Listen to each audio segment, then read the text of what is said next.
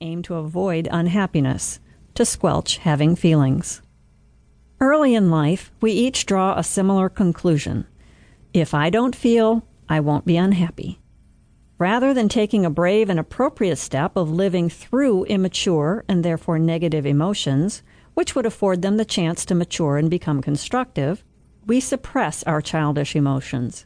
We bury them in the backyard of our awareness, where they stay stuck, destructive, and inadequate, even though we have long ago forgotten we even hid them.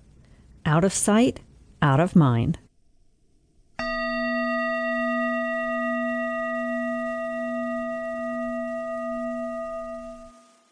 In every child's life, there will be circumstances that are unhappy. Disappointment and pain are the human common denominator. But if we don't let these experiences be felt and moved along, they will stagnate and create a dull climate of vague unhappiness that we'll be hard-pressed to later put a finger on. We'll just take it for granted that this is how the world is. The danger is that we'll formulate an unconscious resolution for dealing with this. If I want to prevent feeling the pain of being unhappy, I must stop myself from feeling altogether. This is one of the most basic wrong conclusions that people draw about life. Sure, it may be true that in the short run we can anesthetize ourselves this way, blocking our capacity to feel pain, but it's also true that doing so dulls our capacity for feeling pleasure.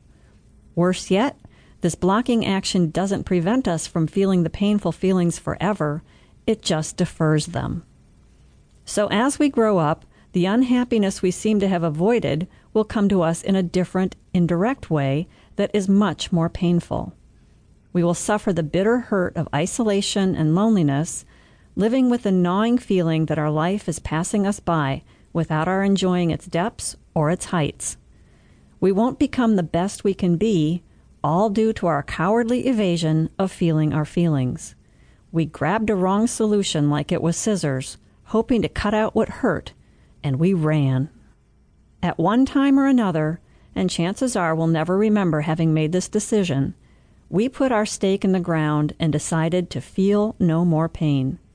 From then on, we withdrew from living and from loving. We shut down the factory of our feelings, and along went our intuition and creativity. From there, we limped along on a fraction of our potential, and often we still don't realize how big a hit we took.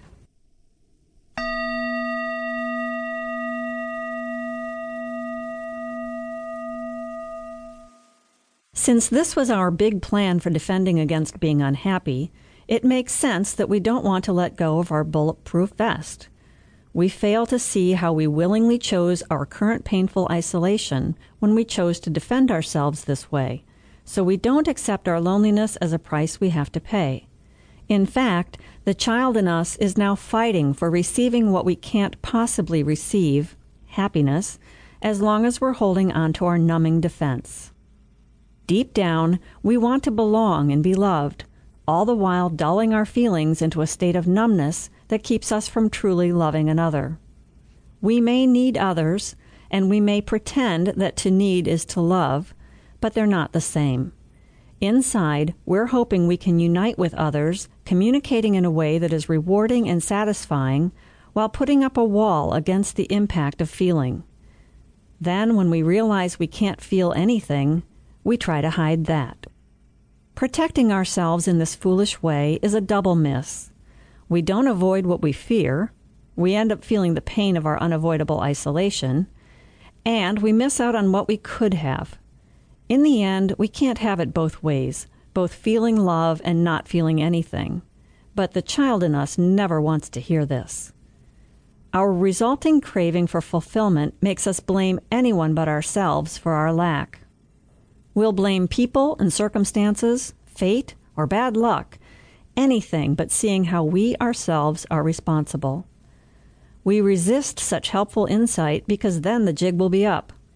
We'll have to give up our comfortable, albeit unrealizable, hope that we can have what we want and not have to pay any price for it. Truth is, if we want happiness, we will need to be able to give happiness. And how can we do that if we can't feel? What we need to see is that we created this situation.